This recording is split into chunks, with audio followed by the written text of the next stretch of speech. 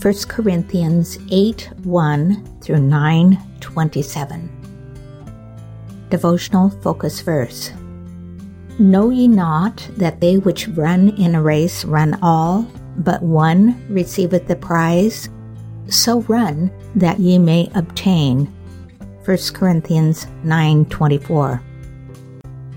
The day was perfect for skiing downhill into a world of white. The snowpack was just right, making the slopes ideal for the magnificent skiing that would soon take place. Excitement mounted and hearts pounded as the contestants lined up at each event in the long-awaited Winter Olympics. Many years of practice and strict training were behind each participant. The contestants had vied for this honor over the past few months, and now only the best from each country were waiting to perform, to go for the gold.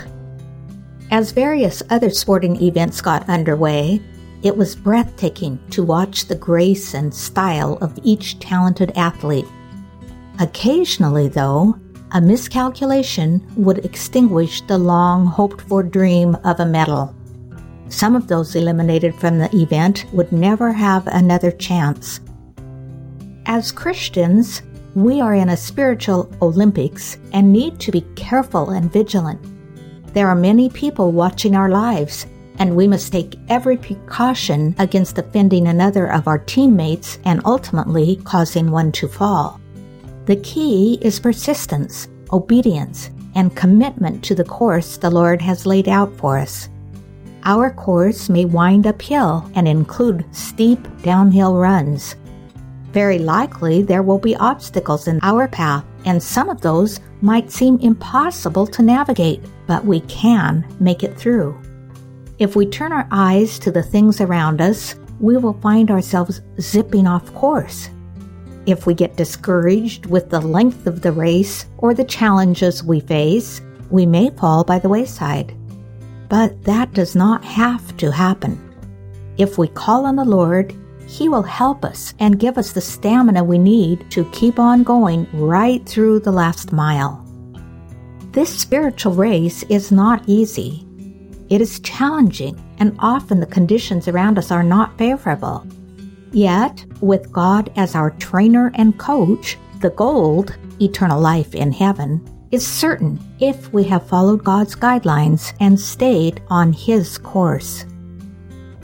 Background information.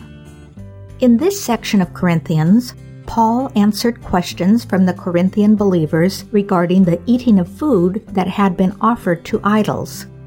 He started by addressing knowledge.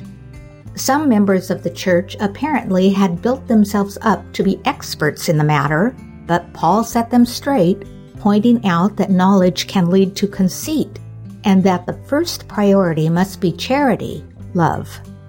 True knowledge of God does not come through acquiring cognitive data, but rather by loving Him. Next, Paul moved into answering the question about eating meat that had been offered to idols.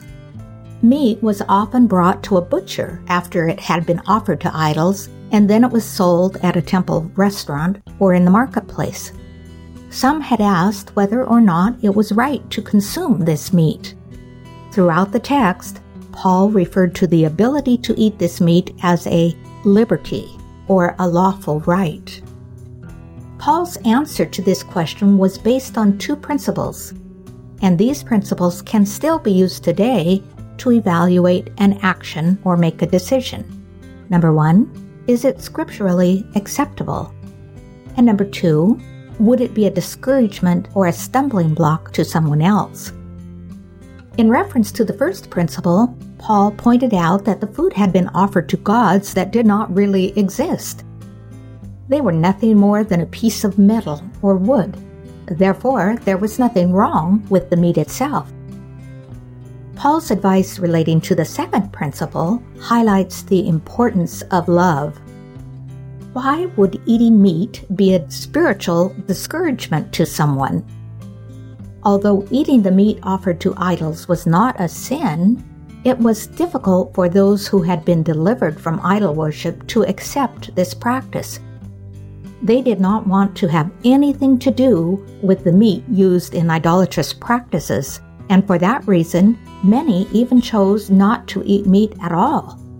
Paul exhorted the Corinthian believers to be mindful of their sisters and brothers who were weaker in the faith. His concluding statement on the matter was, "Wherefore I will eat no flesh while the world standeth," showing that he personally was willing to forego his rights if exercising such a right would cause another person to stumble. Conclusion.